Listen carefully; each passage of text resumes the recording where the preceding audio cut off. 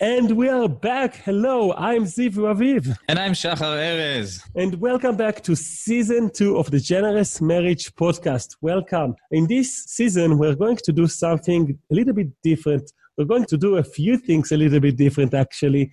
We have started to do interviews with thought leaders, with therapists, with coaches on an array of topics that are related to maintaining and creating a generous marriage. And that includes on topics like sex and emotional intelligence and mindfulness and attunement, and such a wonderful collection of smart people that were willing to share tools and ideas here in the show. Who are we going to interview today, Shachar? Today we're interviewing Alicia Muñoz, and she wrote a great book called No More Fighting, 20 minutes a week to a stronger relationship. And I love this book because it's packed with practices and exercises you can do, like the title says, in 20 minutes that are so beneficial. You practice them and you just have a stronger, more loving, more intimate relationship. And this is like so practical. It's the type of things that we really believe in the Generous Marriage Podcast. And we keep creating all sorts of tools like this one. And then, finding Alicia and her book was just such a wonderful thing for us because we want to share with you the practical stuff. So get ready for the interview where you will learn the actual practical tips of how to create a relationship with less fighting. It's not a magic formula where it's easy. There's a lot of work involved, isn't it, Shachar? Yeah. You have to pay attention. You have to invest in your relationship. It doesn't happen on its own. It doesn't, and it is so worth it. So let's go right into the interview with Alicia Muñoz, and then we'll share with you a few takeaways that we had, plus some bonus material where you can learn more about this topic. See you at the other end. Welcome to the Generous Marriage Podcast. Fight less, feel appreciated, and have a deeper connection with your spouse. And now your hosts, Shachar Erez and Ziv Raviv. Hello, Generous Marriage Podcast. I'm Ziv Raviv. And I'm Shachar Erez. And together we are the Generous Marriage Podcast team, and we are producing, as a part of Season 2, a set of interviews with authors and influencers in the field of relationships and building up a better relationship and coaching through relationships and all sorts of people that we are inspired by their work. And today specifically, we have the privilege to talk with an author of a book that is, I think, should be a part of every couple's shelf just above the bed. And you should use this book every single week. You will understand why soon. But hello, Alicia Muñoz. Hi, how are you? Hi, I'm good. Thank you. So I want to, first of all, share with our audience, you're from just outside of Washington, D.C. in Virginia, and you wrote the book, No More Fighting, 20 minutes a week to a stronger relationship. Yes. That sounds like a dream. No more fighting. Is this possible? Well, I always joke that really the title should have been like almost no more fighting or less fighting. I'm not sure it's actually possible to never fight or healthy. I think that, conflicts are part of our relationships. And the book is really geared more to understanding why we fight and unpacking our triggers and sort of learning how to collaborate as a team in a marriage to create more safety. Talk a little bit more about safety, because you identified that safety and connection was two things that people really need to work on actively. Is that something that affects a lot of the couples that you meet as a therapist? Oh, yes. Ironic maybe that you have two often very civilized, very successful, very verbally intelligent people in a room, and yet there can really be such a lack of safety. And this is because we have an old brain, we have a nervous system that responds and reacts to things in a way that's really binary. It's safe or it's unsafe, and there's not a lot in between. In our context, and I'm sure Shahad deals with this also, it's really about helping couples learn about emotional safety in the marriage and how to create that. And is that something, Shahar, that is cultural, do you think? You've been helping people both in Israel and in the States. Do you find that a cultural thing, the need for safety? The need for safety is universal.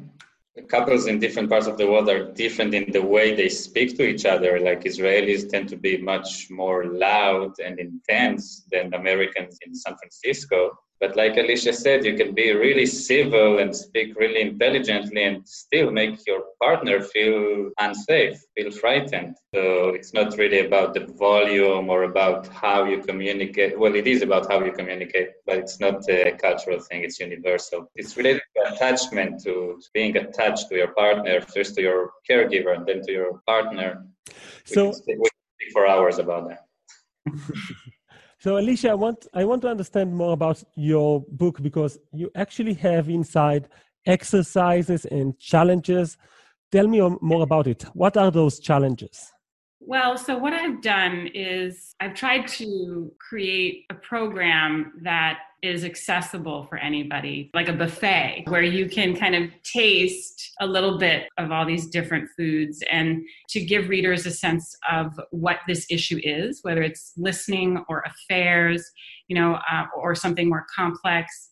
And then to have a little mini exercise that's 20 minutes long that couples can then do together to get, again, just a taste of what changing this or growing in this area might look like. It might help us and our audience to understand if we'll take an example. Maybe you can pick one that you feel is one of the more popular ones, or that you get gut feedback about it from your readers or from your customers, from the couples that you helped, and tell us all about it. Okay. For example, feelings and feeling feelings is often a challenge for couples in their relationships. And again, even for very sophisticated people who think that they are in touch with their feelings, really, I think across cultures, maybe there are some feelings that feel things more, like Shahar was talking about, in Israel, you can be more expressive and without it being threatening. In the UK, you might not be as expressive, but so this chapter focuses on how to bring more mindfulness to feelings and identify feelings. And so I provide a feeling wheel that breaks down the basic emotions. And then the exercise is really about naming several of the core feelings that we all kind of know and have, and then sharing with your partner what that feeling brings up in you. And the example I give is like the feeling happy. For someone, it may have a lot of positive connotations, but for somebody else, it may make them sad to think about happiness. And anger might make someone feel empowered. In their family, they grew up feeling empowered to express their anger, in a healthy way. And for somebody else, anger might create a physiological fight-flight reaction. So that's an example of how I try to do that with these different areas.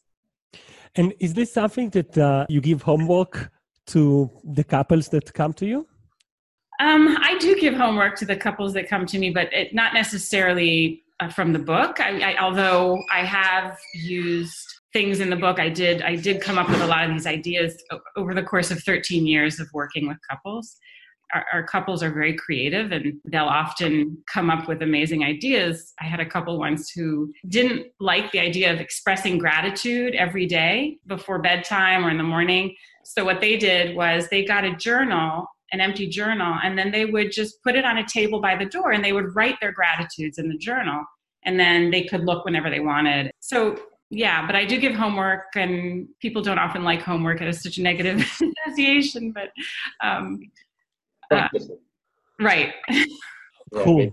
Assignments that are related to what comes up in the session. Exactly. Gratitude is one of our favorite. We did the whole episode about that. So it's good that you found a way that they are still expressing gratitude in the way that fits them. That's cool.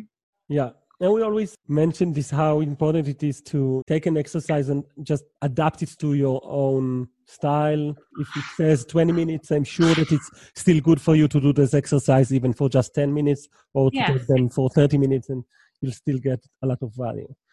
Absolutely. I mean, I think that I don't know if you find this, Shahar, but I think that time boundaries are really important. So, 20 minutes, it can be negotiated, but, and I write about this in the book too, there tends in a relationship, there tends to be often a pursuer and a distancer, somebody who feels much more comfortable with emotional expression and somebody who feels overwhelmed by it or feels engulfed or threatened by too much emotional expression. So agreeing on a time container, it has to feel good to both people because there tends to be a pursuer and a distancer in most relationships. And there tends to be one person who feels safer with a lot of emotional expression and one person who feels threatened by it. So creating some sort of a time frame that feels good for both people is going to foster that connection and that safety. There's no right way. Just because I think feeling is the most wonderful thing and my way is right, if I have that focus, it's not supportive of the relationship. Right, and the time frame really helps the distancer, the person who's less comfortable with feelings, to feel safe and not get flooded. Right. Can you tell us about a situation where one of the readers of the book shared with you his experience of what he got from your book? Yeah, I get a lot from people that it really normalized for them their struggles. Couples often have a lot of shame around feeling, there's so much mythology around what the ideal relationship looks like and what love is, and especially with social media and what people present, this facade of happiness and connection and like passion, and it's always juicy and we always look great. And I think that it's creating this kind of shame for a lot of people who are in real life, messy, gritty, raw, and difficult relationships. And so I tried to capture that in all the variety of couples that I show in the book, really a wide range of heterosexual, bisexual, gay couples, even a transgender couple, and different ethnicities and ages and able-bodiedness levels. And there's such a way in which we're universally linked in the humbling challenge of growing up into a committed love partnership. And I got from people who read it that like reading this chapter or that chapter, the chapter on low desire, I had one reader a man who felt a lot of shame around his sexuality and erectile dysfunction. And just this sense of like, yeah, this is like life. This is what we deal with in our marriages. And thank you for sharing this. So if anything, that's really what I was hoping people would get out of it, was the sense of how we're all in it together, like even us relationship experts, right, Shaha? I mean, it's, I tell the couples that I work with that we're all in it together. Yeah. I go to couples therapy when my relationship is in crisis. Me too. Mm-hmm. Wow. And even good relationships go through crises, go through times that it's harder and people need help. Yeah. Relationships used to be held from the outside by the community and the family. And now we're in such individualistic culture that we really need to work on it, to pay attention to our relationship and hold it from the inside. It's harder than it used to be. Oh, that's so beautifully said and so true. And I just so appreciate you, sharing that perspective. And I often forget that at being from an individualistic kind of culture myself. The States, we all just do it ourselves. And it's so true. Like, it's so sad because we are a community, a global community, and our marriages are a microcosm of that. I think there is a lot less support from the outside. And so we need more support from the inside. So you mentioned the idea of a stronger relationship in your book and that those exercises can help you build a stronger relationship. What are some of the benefits that you see when people are actually starting to be proactive on building the inside support or inside work so that the relationship will be strong? What are some of the benefits that you see? So some of the benefits that I see are, well, first of all, there's a kind of a slowing down and an ability to access soul or truth or heart or something very deep and mystical and spiritual. And I mean, those are my words. You can call it what you want, but there's more of a sense of groundedness in a self. And of course, that brings all kinds of benefits where people are more able to self-regulate. People are happier, they have less anxiety, their depression lessens.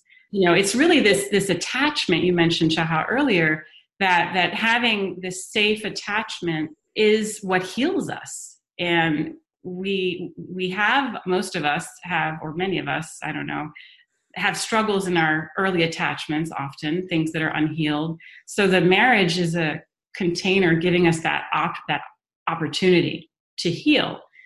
And from there, we're not all caught in our own ego and our own pain and our own suffering. We get bigger, we get more expansive. And of course, that brings us more pleasure, more joy, more play, more resilience, more love. And those are good things to have. Very. And can you do the exercises at home, or can you do it not at home? What is your take on that? I think it's asking a lot of a couple to expect them to read a book, do the exercises, and be healed, or have a great relationship. I think that if you can get support through a counselor, I think that's helpful. I think if you're not ready or one person isn't ready, it's always helpful to focus on what's important in life, and your relationship is really important. It's like you were saying, how your business will have more of a chance of thriving if you have a healthy marriage or healthy relationship. So it's the same thing here. If you can focus on connecting, focus on taking ownership for what you add to the struggle, then it's going to benefit you potentially in all these different ways. But just doing it on your own, you will get hopefully something out of it. But we need a lot of that support. We need community support. We need coaches, therapists, more books. At least I did. Yeah. There's a book called Willpower Doesn't Work. And basically the theory there is that if you surround yourself with an environment that encourages you to improve your ways or improve your habits or, grow, then it works way, way better than you deciding that you will work on your marriage. Yeah. That's very well said. And yeah, this idea of willpower feeds into that myth that Shaha, you were kind of referring to, of independence. I can do it on my own. There's a saying in imago therapy, which is the model that I work from, although I use other models, that we're born in relationship, and we live in relationship, and we heal in relationship. So that's also our relationship to our spiritual community and to our neighborhood and our just all the layers of community around us. Yeah, that's beautiful. And I love how well you described earlier the potential of a healthy relationship to heal us, to make us more whole. And I don't think there's one key for a good relationship, but if I push you to focus on one thing, what's your main? Okay, well, I agree with you. I don't think there's one key, and so I'm probably going to say this and then take it back.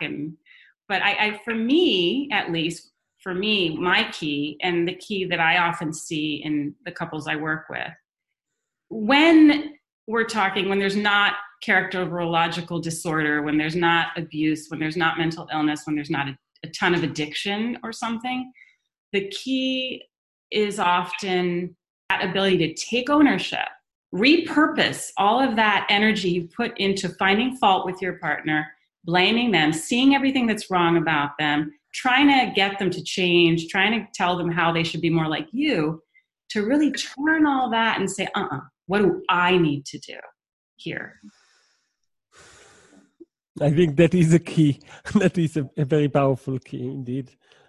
Taking ownership, finding out what you can do in order to actually have a better shot in improving your life and improving your relationship. It just a lot of times when we're considering some training to develop, and where I keep coming back to this place where I feel like even if you're taking this exercise by yourself, it's always better to have it as a couple. But even if you just take ownership, I want to control my anger. I want to be more generous, and I don't know what, in all sorts of ways. So even if you just take ownership on your half of the problem, sometimes it provides 80% of the problems are fixed, not just half.